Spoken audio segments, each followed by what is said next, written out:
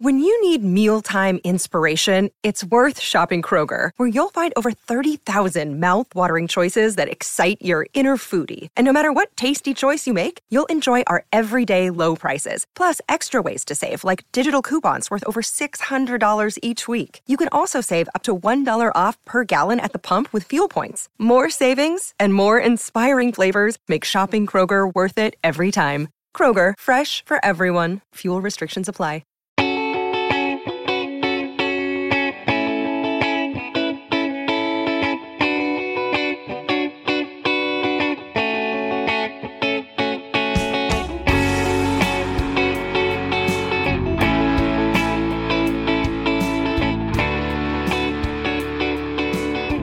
Welcome to another episode of Purple Insider. Matthew Collard here, along with Will Raggets of Sports Illustrated, covers the Vikings, as you all know. And we're inside TCO Performance Center following Kwesi Adofo-Mensah's press conference. So we're going to attempt to parse through that. But I think Kwesi is less specific than Rick Spielman was in the past about how he feels about positions and depth of draft and things like that. So we're going to answer the questions that Kwesi was asked to answer. And we're going to do our best to give more specifics than he was giving today. But first, Will, A, how are you? And B, we have something cool to announce involving you. So what's going on? Yeah, I'm doing well. Should we start with that? Yeah, let's start with that. So going forward, you are going to be doing a weekly show here on the Purple Insider podcast. What do we call it? The feed? Is that what we call it? Sure. So each week you're going to either do a show with Paul Hodowanik or you're going to interview somebody else. There's a lot of Sports Illustrated writers that cover different teams, but you're kind of wide open to interview whoever you want. And I wanted you to do this because, A, you've been a great guest on the show. And also, I feel like it's an opportunity for you to do some podcasting. Like, you're always writing, and everybody who follows you on Twitter is seeing you write all the time. But there's, other than your guest appearances, not a podcast that you have that's where you can kind of give your hot takes. So I wanted to give you an opportunity to do that and also interview people. And also, I think you do really good work, and I want our listeners to hear you as well. So you will be doing a show each week, and I'm really excited about it. Yeah, I'm really excited about it too, and that's a good point that you made. A lot of times I'm listening to your show, and it's just the amount of the platform that you have to give off so many different takes and really dive into them is so much different in audio than it is in writing. And I'm like trying to give these same takes, and I don't want to write 3,000 words about this right now, but I could. So it'll be nice to have that and be able to come on every week and talk about what's going on and share my takes and talk with Paul or whoever. And I anticipate definitely putting some feelers out for questions on Twitter and seeing what you guys want to know and what I can answer there. So, yeah, it's going to be a lot of fun. Well, you are very free to borrow from Fans Only anytime you want. People have really enjoyed the Fans Only podcasts, so you are certainly open to do those as well. But I'm looking forward to seeing what you come up with and listening to your show. You listen to mine. I'm interested to listen to yours, even though it'll be on my platform. So I'm excited about that. And I would congratulate you, but that seems weird, because I made the decision. But anyway, so look forward to that. We haven't decided on what day that's going to be yet each week, but it'll be an additional show for all of you guys to listen to, and I know Will's going to do a great job. So let's talk about. All right, maybe I should give a whole press conference about this, and you can ask, and we could talk about our collaborative culture and so forth. But we just got done listening to Kwesi Adofo-Mensah, and I thought he was asked really good questions, and he mostly wanted to sort of focus on really, really broad strokes. So we can't come in and say, Kwesi said they're taking a corner, folks.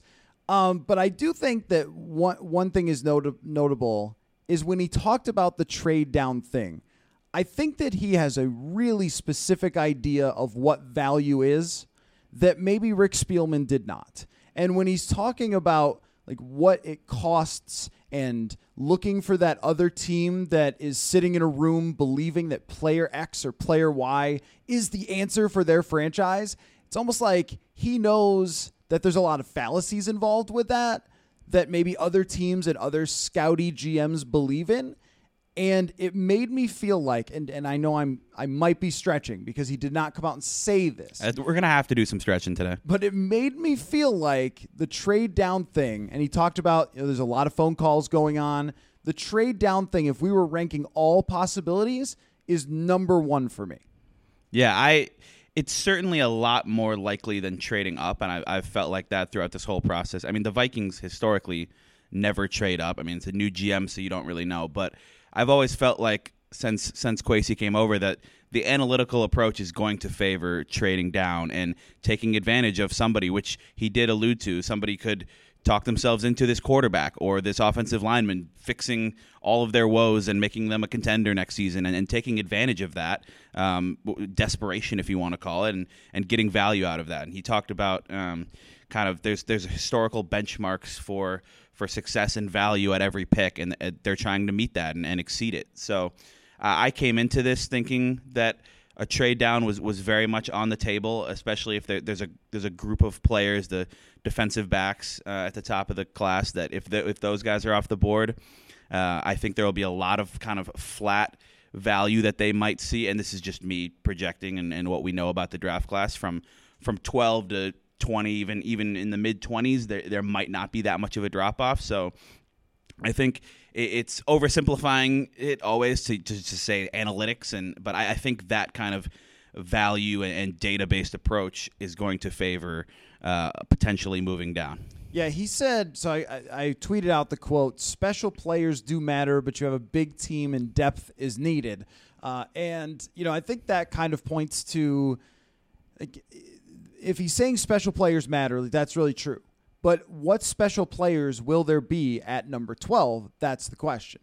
And, I think maybe a little higher in this draft, there could be some. Kayvon Thibodeau, Aiden Hutchinson, these players who are going to go maybe number 1 through number 5 have a chance to be special. But even then, a lot of the draft analysts don't believe that these are Hall of Fame type of prospects.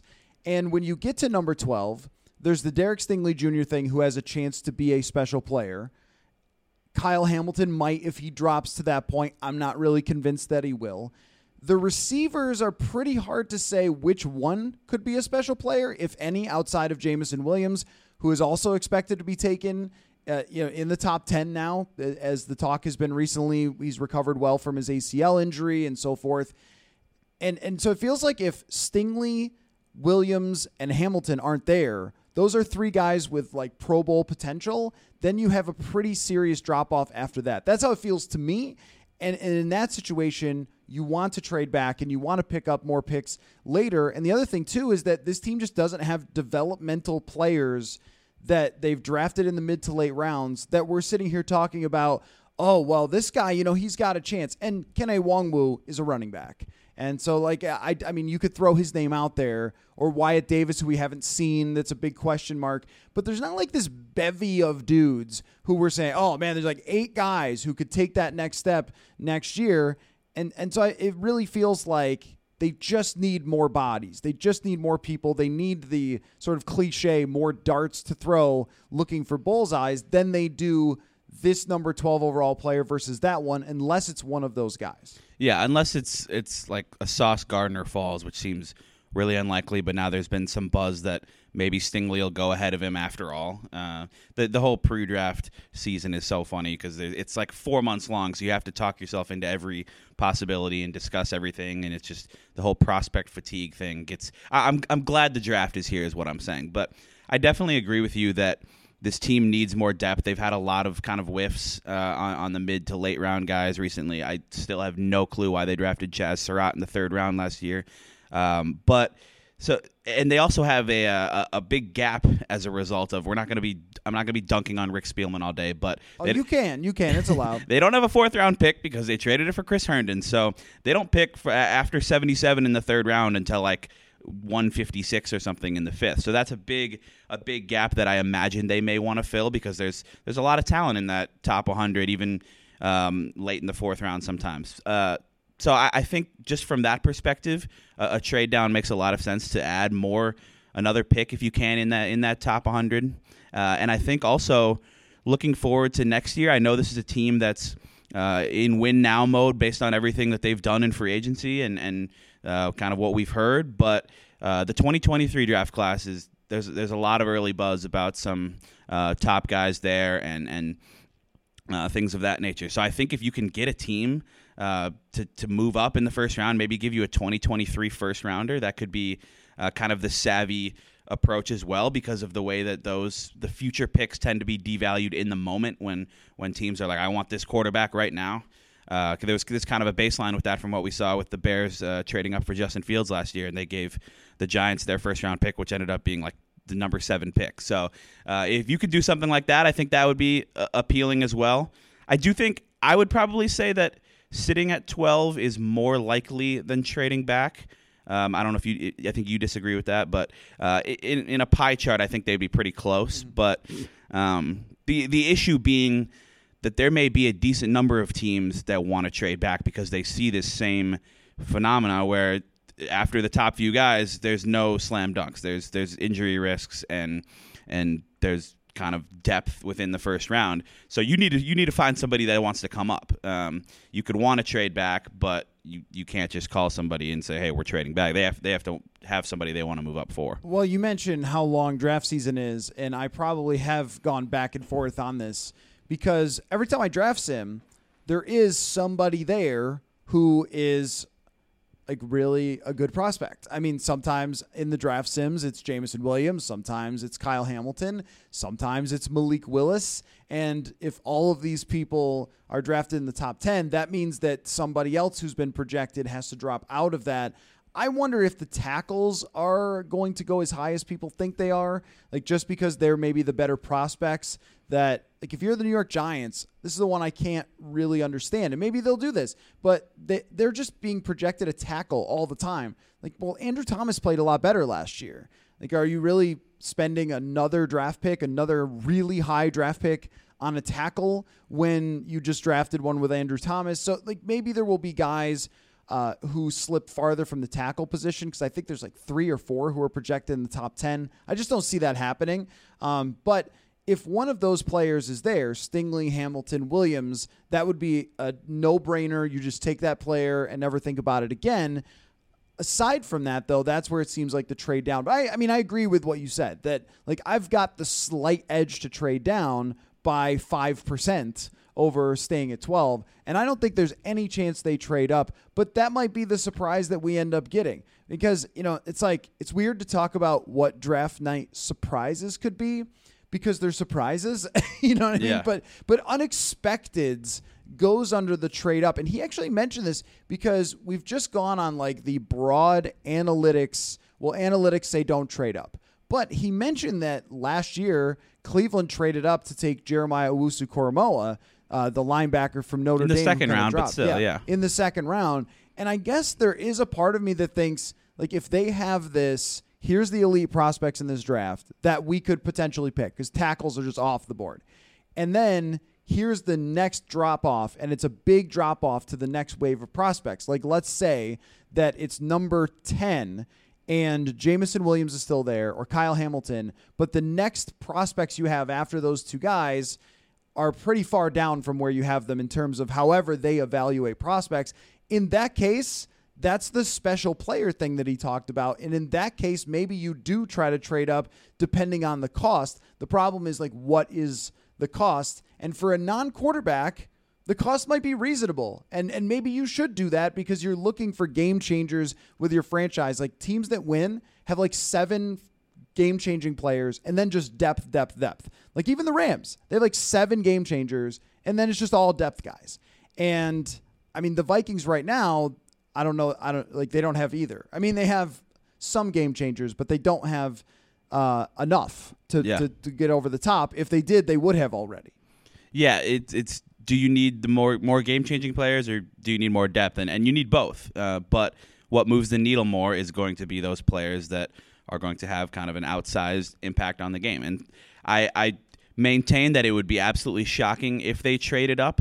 Just because it never happens. They haven't done it since 1987, which doesn't matter what past Vikings regimes have done, obviously, but that's just to put it in context. I think you're right, though, that he talked about, I mean, he had a good line that was maybe a little bit of Rick Spielman shade, that all the 7th round picks in the world are not going to equate to the value, even if there's some chart that says it might, of the top pick and of a first round pick. So if like Derek Stingley Jr. is falling, and you think that the Commanders at 11 are probably going to take him, you might as well at least call the Jets at 10 or the Seahawks at 9 or whatever it might be, and see what it might take to get that. Because if you can do that with like a couple day 3 picks, then maybe the analytics do say that that's the correct approach, is to go get that guy who's going to have make a big difference and fill an important need for you, which he did address. That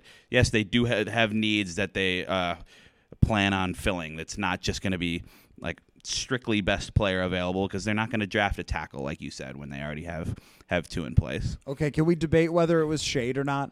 I don't think it was shade. Maybe it wasn't. I don't think it was. I mean, I think that when you tweet the quote, it seems like shade because like as soon as you mentioned 7th round picks, like that was Spielman's thing, having 4 or 5, 6 or 7th round draft picks. But I mean, his point is just that, like you said, like the Jimmy Johnson chart. Now, the Jimmy Johnson chart actually overvalues the very top of the draft historically.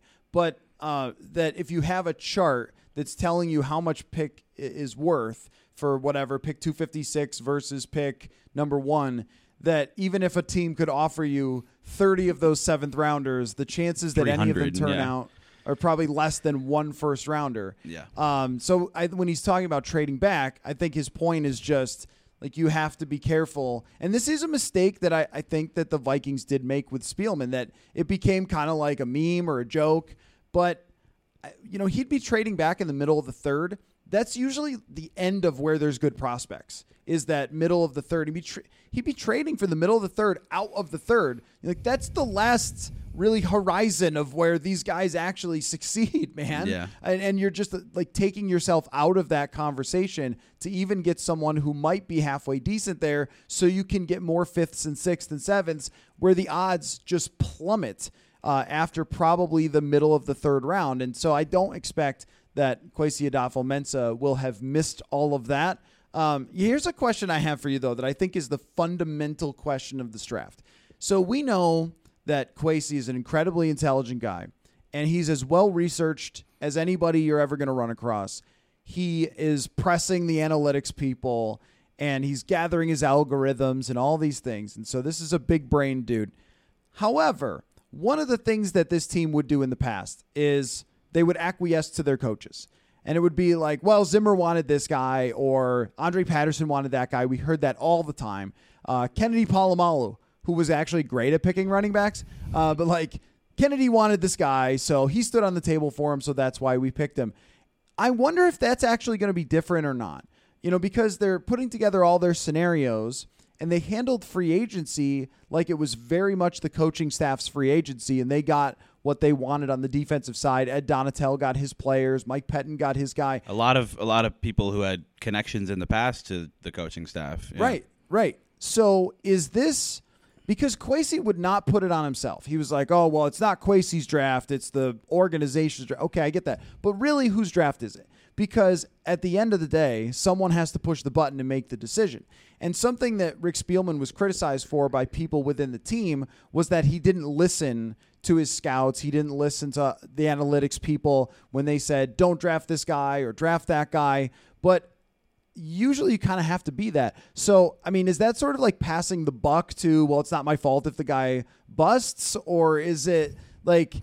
Or is it that he's just going to let everybody else kind of make the decision for him? Or is he just sort of saying that and then he makes the call? Because honestly, I think somebody has to be the guy in the room who takes responsibility for the pick. And if you're always going to say, well, it was everybody's pick. They're like, no, it's your pick. You're the GM. That's why they gave you this job, because you are the one in command. And as well, read as the man is, I think I want him making these picks and saying, all right, there's a decision between 3 guys. Kwesi, you make the call because you're the guy who's here because you know the most. That's why you have the top job. With threats to our nation waiting around every corner, adaptability is more important than ever. When conditions change without notice, quick strategic thinking is crucial. And with obstacles consistently impending, determination is essential in overcoming them. It's this willingness, decisiveness, and resilience that sets Marines apart. With our fighting spirit, we don't just fight battles, we win them. Marines are the constant our nation counts on to fight the unknown. And through adaptable problem solving, we do just that. Learn more at marines.com. Yeah, no, there has to be a balance, and it was kind of funny that he said, like, no, this isn't my draft. I don't have any certain stamp on this. This is our draft. Like, yeah, you're gonna be the one who ultimately is going to get judged for the success or failure of these players that get picked. And I know there's going to be a lot of collaboration happening with scouts and with coaches and with your analytics staff and all that. But yeah, I think the hope probably for fans is that he's saying this and that there will be a lot of collaboration, and that's good. And you like Kwesi always says, you take all of these different data points and all these different kind of inputs and you turn it into one output. But he has to be the one to make that choice, and he has to be the one to kind of stand on that, whether it works or not. I think there's going to be like the coaching staff, and he's talked about working hand in hand with Kevin O'Connell, and he praised Kevin O'Connell for kind of understanding the personnel side of things. And there's going to be input from them, but at the end of the day, you have to take the player that's going to fit your scheme, but just be the best player and have the most likelihood of turning into a star. And he's going to have to be the one to make that call. Well, and that's what I mean is that, like, ultimately, which is his favorite word, but it's also one of mine too. So I can't criticize it. Everybody has one of those words that they use a lot, and I think ultimately is both his and mine. But at the end of the day, there's another one. Yeah, that's Adam Thielen's favorite. Yes. We could do a whole show on who has the best like crutch word, but it's going to be on him. Like, that's who owns the draft. That's who the general manager is. And everybody in every front office in the NFL works with lots of other people to gather this information, but you have to be the one that makes that call. And I think that they can draw up as many scenarios as they want, but there will always be ones that they don't anticipate of guys who are there. And he's saying, well, the draft was very calm when I was in Cleveland. Like, no, it's not, man. It's usually kind of a mess. Like, we know that if you're the GM, like, there's people making phone calls and there's things flying around and there's trades being done and there's rumors out there. And I mean, imagine that you're saying, I expect us to have all the answers going into it. And then a dude has a gas mask bong all of a sudden. Like, then what do? Remember Lael Collins was like a person of interest in a murder all of a sudden? Like, there are things that happen on draft night that are just wild. And I guess I'll be interested to see how his comments change through the years and even through like different times talking with us as he goes along in this job, because he seems like a guy who does all the homework and is completely ready for this, but there's things that you just can't anticipate. Now let me ask you about a different subject entirely, because he would not speak on the corners, but on the matter of the corners, I thought it was a good question of just like, well, what do you think of the corner depth in this draft, and will you have opportunities?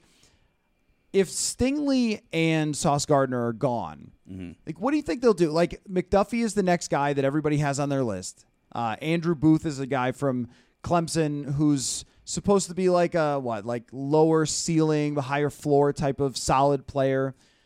Do you think that they would just take a corner there? Like, do they take a corner that's not named Sauce Gardner or Derek Stingley? Because I tend to think that the answer is no, but I guess I wonder what you think of those. In the first round specifically? Yeah, in the first round. I guess I wonder what you think of those other guys. My thinking is that I would be surprised if they took a corner at 12 that isn't one of those two guys, because those seem to be the two that the value is there to take them at 12. There's a high likelihood for both players that they will at the very least be a Trey Waynes level corner who you took at 11 back in 2015 with the chance to be a Xavier Rhodes type play. I mean, he had a brief prime, but he was a very good corner for a few years there. So McDuffie is a really popular pick I've seen in a lot of mock drafts.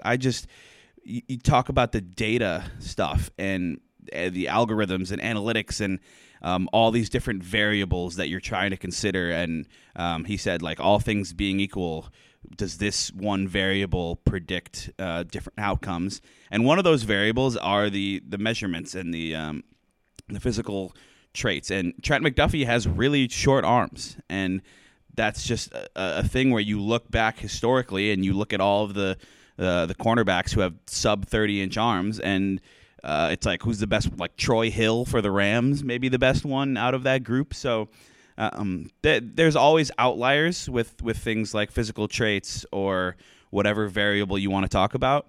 But more often than not, the NFL is going to be betting on that. There's a reason they have the combine and the pro days, and they want those numbers. Like, more often than not, they're going to be betting on it's overused, but the Danielle Hunters, to the guys with elite physical traits who maybe the production isn't there. And there's a lot of things to like from in Trent McDuffie's game. He's extremely intelligent, great instincts, great technique, but at some point, all of that only matters so much when you're facing these freakishly big and fast wide receivers in the NFL. So, yeah, to answer your question, I would be surprised if they took McDuffie or anyone else at 12. If they trade back in the first round, that's when I could start to see them. Like, if McDuffie's there, you feel better about the value there, similar to last year. Like, I don't know if the Vikings necessarily wanted to take Christian Darrisaw at 14, but at 23, you like that value a lot more. Andrew Booth, Kaiir Elam from Florida, Kyler Gordon is another Washington corner. There's a lot of corners in that projected top 50 range, to the point where if you don't get one of the top two guys, they're not going to feel like they have to kind of reach for one. And I think that's why you needed to re-sign Patrick Peterson and bring in Chandon Sullivan. Just those aren't stars by any means, but they give you the flexibility to not feel cornered into. Well, I shouldn't cornered into taking a corner. You know, see, and I'll this is finish why you're getting a show here on Purple Insider, because of what you just did. Okay, was there another question to you that stood out that you think that we should answer that he didn't really answer? Well, another one of the variables that he was asked about was in Cleveland. There was a recent kind of graphic or something that was posted where by far they took the youngest players in the draft. And Chad Graff asked Kwesi about that, and he kind of like he didn't really answer it. I think he kind of alluded to that maybe being a thing that they would prefer. If all things are equal, would I take the 21-year-old or the 23-year-old? My sense is he'd take the 21-year-old, but then he was like, but there's also things that you don't get with a younger player that you get with an older player. He didn't really answer it, which is why we are trying to answer it. So my thinking is that they would take the younger player just because of the potential for development.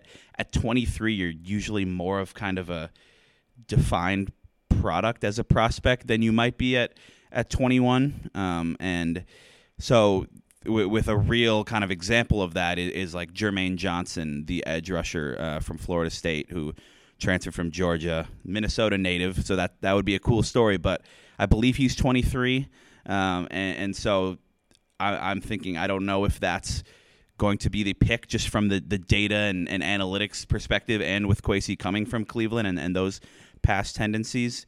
I can't think of a younger defensive end off the top of my head who they might take at 12 instead, but I would lean towards expecting them to take a younger player like a Derek Stingley or somebody like that. Yeah, I would too. And I think that the way he put it was sort of all things being equal. So if they have an equal grade on two prospects, they'll just take the younger guy. Yeah, you're not taking a younger guy over somebody you have graded much higher just because they're younger, but it can be a tiebreaker of sorts. I think what the numbers say from, I read a study that was a little more in depth than what that chart said, was that 20 and 21 are okay. 22 is probably similar. 23, 24 is where you should really, really be sure that you want to take that guy. I mean, think of like the Brandon Whedons, the Hayden Hursts, the Garrett Bradburys, like guys who are 24 and up. If you're taking them in the first round, that's pretty tough because that is a finished product player, and you're not getting a whole lot of development of that guy. So when you say, well, this is his weakness in college, well, that's going to be his weakness in the NFL. Like, you can't fix it when he's going to be 24 years old. By the way, Football Outsiders just posted the Grinding the Mocks consensus mock, which if you follow Benjamin Robinson on Twitter, he will make these charts of all the mocks and where they have different guys, and he'll follow their trends, which is hilarious because they'll have been done playing college football so long ago, and yet they're moving all over the board of their stock rising and falling, and every time it's funny. But he has the Vikings taking Kyle Hamilton in this, that, like putting together all of the trends and all of the mocks and where they think everyone's value is going to be. He's got Kyle Hamilton. I think that, that's something we haven't really talked about is what would we walk away from saying, wow, I mean, they hit a home run. They just did a great job in this draft. I think, like, for example, when they got Justin Jefferson, I don't know how everybody else felt, but I remember thinking, I can't believe they got Justin Jefferson. This guy absolutely dominated college football, had a 97th percentile athletic score from the combine, and they actually landed him in the 20. I mean, and fell because people thought he might only be able to play in the slot for some reason. Right. Yeah. Right. And that whole lead up, we had talked about, and you're not going to be able to replace Stephon Diggs, man. I mean, it's just going to be hard because I didn't expect that guy to be there. Kyle Hamilton might be that guy for this draft that if he's there and they take him, I think we all go, I mean, what a stroke of luck to have this player because of a weird 40 score at his pro day end up falling in your lap. But it does seem realistic. Yeah, and I don't pretend to be this draft expert who grinds all the film and everything, but Kyle Hamilton does feel like the perfect example of the prospect fatigue I was talking about, because there's been a lot of time throughout early in this draft cycle back in the winter, like he was talked about as a top 5 pick, like potentially a top 3 pick, just because he's kind of a unique player, kind of a unicorn of a safety with his size. His speed, I think, is still kind of a positive trait if you like just his game speed and the way he's able to ID things and then just close and make plays, whether it's against the run or breaking up a pass. Some guys, it just doesn't, the 40 just isn't great for them for whatever reason, and that can be different from the actual game speed. So yeah, I agree. I think if Kyle Hamilton is there at 12, my stance all along has been that you make that pick, and what a perfect scenario for him to come into with Harrison Smith. I mean, being from the same school doesn't really mean anything, but it's kind of a cool little side story if they were to draft Kyle Hamilton. But what a perfect mentor Harrison Smith, one of the best safeties of the last decade, would be for a young guy playing alongside of him for a couple of years, and then eventually the hope would be that Kyle Hamilton becomes that Harrison Smith type player. And Cam Bynum is kind of penciled in as the starter, and I wasn't here last week, but apparently he said he wants to be the greatest football player of all time, which I have to respect that mentality. But he has not. He had 2 good games last year when Smith was on the COVID list. He is not a guy who you're going to say, well, we're not drafting a safety because we have Cam Bynum. Like, Ed Donatel could find ways to get him onto the field. He was a corner in college. Like, you could give him some reps in the slot in training camp, or just play him as like a box defender or sub packages, things like that. There are ways to make that work. That is not prohibitive by any means. So I think Kyle Hamilton would be a guy. Kyle Hamilton and Stingley. Stingley or Gardner. Those any of those 3 defensive backs. Whether at 12 or with a slight move up, I think you come away saying they did really well in the first round. So what sort of keeps going through my mind is what would have to happen on draft night for all of us to say nailed it, and for the fans to, like, I think that there's a very large percentage of the fan base who has been frustrated by this offseason. And I think you're right, if you're that person, to look at this offseason and go, how did we help ourselves get closer to a championship in this offseason? And I don't have a good answer for you with the moves that have been made so far. I think they got themselves back to where they were last year, like at a baseline. Drafting Kyle Hamilton does not get you closer to a championship like at this moment. Like if he comes in and plays well next year, a safety, we've seen this before, even the person playing next to Harrison Smith, Anthony Harris, like that doesn't say championship, title, raise the Lombardi. But I do think that when you're looking for foundational players who can be stars in the future. Like that's you either want to come out with a bunch of guys that you traded back for, or somebody who you can say that about. Somebody who could say, this is the guy in the future who is going to be talked about as the centerpiece of offense or defense, or one of the centerpieces of offense or defense of a great team as you project forward, because you don't draft just for this year. 2024 is a year where they're going to have a lot of changes on this roster, probably the way that they've set up contracts. Like by then, you want this guy to be foundational piece that you talk about, like, well, look, this team is revamping a lot of spots, but they have Kyle Hamilton, Christian Darrisaw, Justin Jefferson, their first-round picks who were home runs. Like, that's what you're hoping for. And I think that you can come away from this draft. It is possible for the fan base to come away from this draft with a player like that, where you would be saying, all right, I don't know how much that changes things today, but I certainly know that this looks like the best possible prospect you could have gotten to be a foundational piece in the future. Like I think that only about 3 guys that get mocked to them, and it's Hamilton, Stingley, and Williams. And aside from that, then you just want a lot of dudes. And then you can have a grand time. Like, oh, we had 3/3 again. Remember how much fun that was? It didn't matter, but it was fun. But I think they would do a better job than this draft is different. If they get thirds in this draft, that to me is way more valuable than thirds last year, because there was like half a draft class last year for guys who actually came out. So I don't know. I think that like goals for excitement level for fans should be to land that type of player that you could say you got a steal here. You got somebody who could be a game changer in the future. Yeah, that's interesting that, I mean, you mentioned this earlier, but that you include Jameson Williams in that top tier. Is that just like the field stretching ability that he would bring? And I mean, he was really, really good at Alabama. There's the ACL, but is that you think that they might take a receiver like that? I don't know if they will. I mean, I think that there's been, a really good argument made for it by me. No. Yeah, no, and I had the same.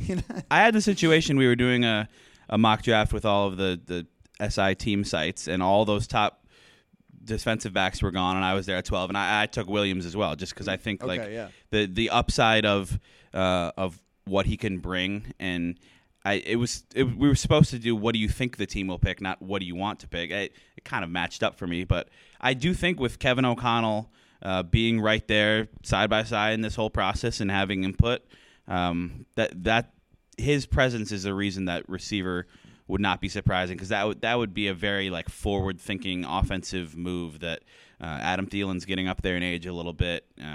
We have some depth with KJ Osborne and Amir Smith-Marset and BC Johnson, but are any of those guys ever going to be like a true number 2 at least, or a number 1? Definitely not. But right. So you take another guy with the potential to be a number 1 and pair those two, and we haven't really gotten into the topic that comes up every time you talk about the Vikings yet, but if they do eventually get that quarterback sometime in the future that is going to be the number 1 difference maker for getting closer to a championship, putting them in the best situation possible. And I'm also, I mean, for right now, giving Kirk the most weapons possible, that adding a receiver could make a lot of sense. Right. The case that's just the most compelling to me is the wide receiver, but most specifically Jameson Williams. Yeah. Because I just think he's a better prospect than the other guys. Yeah. Like Garrett Wilson, Ohio State is pretty dang good. I mean, there's a lot of them, but I think Williams might just have something special over those. When you match up like the physical traits that he has, even just height and weight, like Garrett Wilson is pretty undersized. And, I don't know how much there is to that. There have been undersized guys who have success. But Williams is just a different speed. And that's what I always look for. Now, I'm not a scout.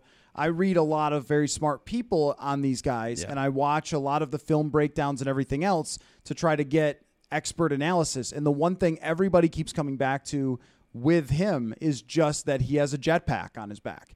And that to me usually is pretty good, like in terms of correlating to success. And even the low end of the guy is still, you can use him for something special. This playmaking ability.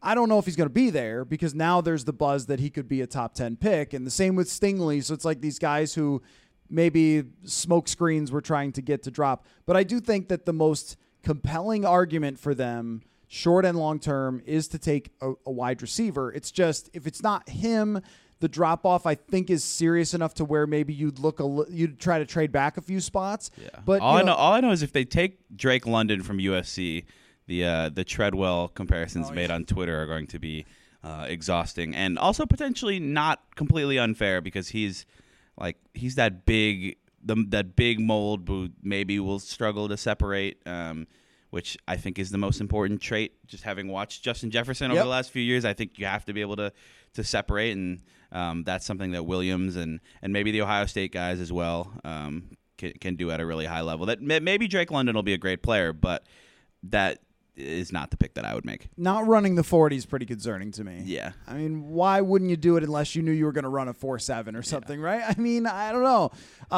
But that might be us overthinking it as well. So let's talk real quick about the quarterback and the fact that nobody had the heart after that, deep into that press conference to ask Kwesi about the quarterback, since we had already been shot down on almost everything else. But I mean, we're kind of at that point where it's like we've talked about every possible option, who we like the most, like what more is to be said about this quarterback class that's not particularly good. But answer it as if you were Kwesi telling the truth. Mm-hmm. Okay, if I asked you, hey, Will Adafo-Mensah, like what do you think of picking a quarterback in the first or second round of this draft, especially when these guys have been talked about as maybe not being like sure thing prospects, and you're doing it truth serum Kwesi. Yeah, truth serum Kwesi. I would say, well, we've done a lot of work on these quarterbacks, because this is going back to what he told us at the combine, that he liked the quarterback class. I don't know how much of truth serum Kwesi that actually was, but I think it's something you always have to consider, and this is me being Kwesi again, that that's the most important position in football. We have a guy who is a very good quarterback, but who is also making a very large amount of money, which may be a problem when we have to pay Justin Jefferson the nearly as much money, maybe not quite as much, but almost in a couple years. So we always are going to be looking long-term, and our time horizons, which is one of his favorite things to say. I'm glad you worked that in there. Our time horizons, we're always going to be exploring the quarterback position, and all these quarterbacks actually suck, and we're going to wait till next year. Yeah, I think no, but seriously, I mean, if it's an interesting question, like if Malik Willis is there at 12, do you take the swing and take him, or do you hold the Steelers and pit all those teams behind you in a bidding war to get a bunch of value for moving back? Because I think somebody would probably come up and get Malik Willis if he's there, or maybe even Kenny Pickett or whatever. Like teams are going to get desperate with the quarterbacks, because if you don't have one, and the Vikings, for all we say about Kirk Cousins, they have a starting quarterback who they like and feel good about, and is a highly productive player in the NFL. There are going to be teams that might get desperate. So it's a very and even like Desmond Ridder in the second, I don't think he's going to be there, but or Carson Strong, or would they sacrifice the immediate benefit of taking someone who can contribute right away for kind of the wild card lottery ticket? I'm not sure. I think Truth Serum Kwesi would tell you that his scouts are telling me do not draft these quarterbacks. That nobody there. Now maybe Willis and Rick Spielman of all people. He's come out and been on TikTok talking about how much he loves Malik Willis.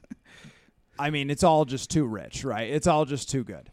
But Rick Spielman is a scout, and he knows how to scout football players, scout traits, what they do well, what the pitfalls might be. He knows that. I've never doubted that he really knows how to be a scout in the NFL.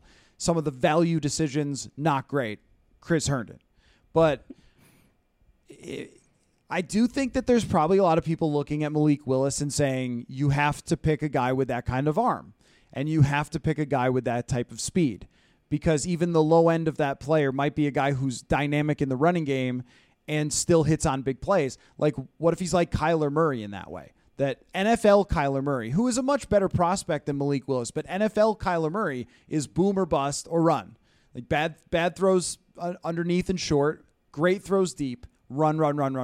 And he's won a lot of football games doing that. And maybe if they had slightly better coaching or slightly better roster, like that team could have competed for a Super Bowl last year. They won, 11 games? So, like, you're right there with that type of quarterback. And if you see that, I think there is maybe a case for it. But if it's not Malik Willis, I feel like the scouts are probably saying, I think you just want to wait until next year because there's all these other guys. It's just that there's a lot of teams waiting till next year, and you're not likely with Kirk Cousins to be picking in the top 10 to have a chance to do that. So that could go back to what I was saying earlier about if you can get a team convinced in Malik Willis, who this may be a moot point because he might go like second to the Lions or sixth to the Panthers or whatever it might be. But if you can get a team convinced that Desmond Ridder or Kenny Pickett is the guy, and you can get them to maybe give you a first-round pick next year, that pick could be higher than where the Vikings' first-round pick is going to be. So that could be the avenue that opens you up to getting in the mix for those 2023 quarterbacks. All right, and I guess that's what makes this compelling this year is just the number of options that are on the plate. In past years, there weren't that many. It's like the Jefferson draft. I mean, they get a transformational player, but we all knew they were going to take a wide receiver and a cornerback in the first round, right? And they took a wide receiver and a cornerback in the first round. Right. I don't know what they're going to do this year. We truly don't know, which is fun. We've made the argument for everything. So the only thing I was going to add is that I do wonder if they were in the second round or if we got to the 30th pick and say 3 of the quarterbacks hadn't gone yet, if they would consider getting one. I always think swings at that position are a smart play, that if that guy hits, it's more important than anything else in your organization. So that is worth it. I don't think, because of the collaborative nature of this whole thing, I don't think they're going to do that. I think they're going to want players now who can help them. And I also think that their scouts and coaching staff is probably saying, get me next year's quarterbacks and not these guys. But what that means to me, though, is if they pass on them and those guys become good or their teams win, then we get to do the hindsight thing, just like we do with Mac Jones. We get to go back and say, you could have seen this coming. You could have seen this coming, that you wouldn't be able to properly project this because the NFL's been bad at it. So that will be an interesting hindsight thing to do. That's the best thing that we get to do is we get to do the hindsight analysis. We don't have to take the blame for terrible picks. But what I always try to do, though, is everything is about like picking the best path when we come up with opinions. Like, what's the best path? Mm-hmm. And sometimes something wasn't the best path. Like a few years ago, I didn't know Antonio Brown was a psycho. And I thought, man, if the Vikings got Antonio Brown, who won the Super Bowl, by the way, as a wide receiver 3, so let's not forget that. If they got Antonio Brown to go with Diggs and Thielen, my gosh, it would be nuts. And, he worked out to be nuts. He's a crazy person. So maybe that wasn't the best take, but at least there was the logic there of the best path. And so that's what we come up with here. Like, all 5 quarterbacks might just bust. They might be horrible. But what are the odds of that? Like, not super high. So if they pass on all of them and one makes it, well, that's a swing that you didn't take. So that's my point. But anyway, so there's a difference between like hindsight and yes, you could have seen this coming. Yeah. But why don't we do this though? Before we wrap with you, why don't you put it on record? Who do you think the Vikings will pick? All right. Ooh, putting me on the spot here. Well, you haven't thought about it. I've been thinking about it a lot. I haven't had one in my head. I think I'll go Kyle Hamilton. I just think it might be overthinking, and he might not actually have any realistic chance of getting past like that 6 to 11 range. But based on what we know right now, I don't think either of the corners, Stingley or Gardner, are going to be there. I think Kyle Hamilton, with the 40 time, there's a real chance that the NFL has questions about that. There's a real chance that they have questions just about the value of safeties, and that he gets to 12 and he's there, and the scouts are talking to Kwesi and saying, like, this guy is kind of a rare prospect at this position who could be a long-term kind of foundational piece of the defense. So My confidence in that actual pick is like 10% or something, but based on what we've got right now, that's what I'm going to go with. Well, your guess is as good as mine. Yeah. So this isn't the final show before the draft. I guess I'll put it on record, even though I've sort of said, like, these are the 3 guys that if they take will be great, but I'm still leaning toward the trade down thing, and then I have no idea who they take. Andrew Booth Jr. Just the biggest cop-out that I could possibly make. Yeah. So, all right. Well, thanks for your time, Will, as always. And people can look forward to next week will be the first, what are we going to call it? Like, I know. I've thought about that. I haven't come up with anything good yet, but we'll keep workshopping that. I have something that's not appropriate to say, so Okay. I'll just pass on that. But we'll come up with a fun name. People should tweet us with like fun names for Will for his show. But I'm looking forward to what you come up with, and we'll talk again soon, man. Yeah, sounds good. I'm excited.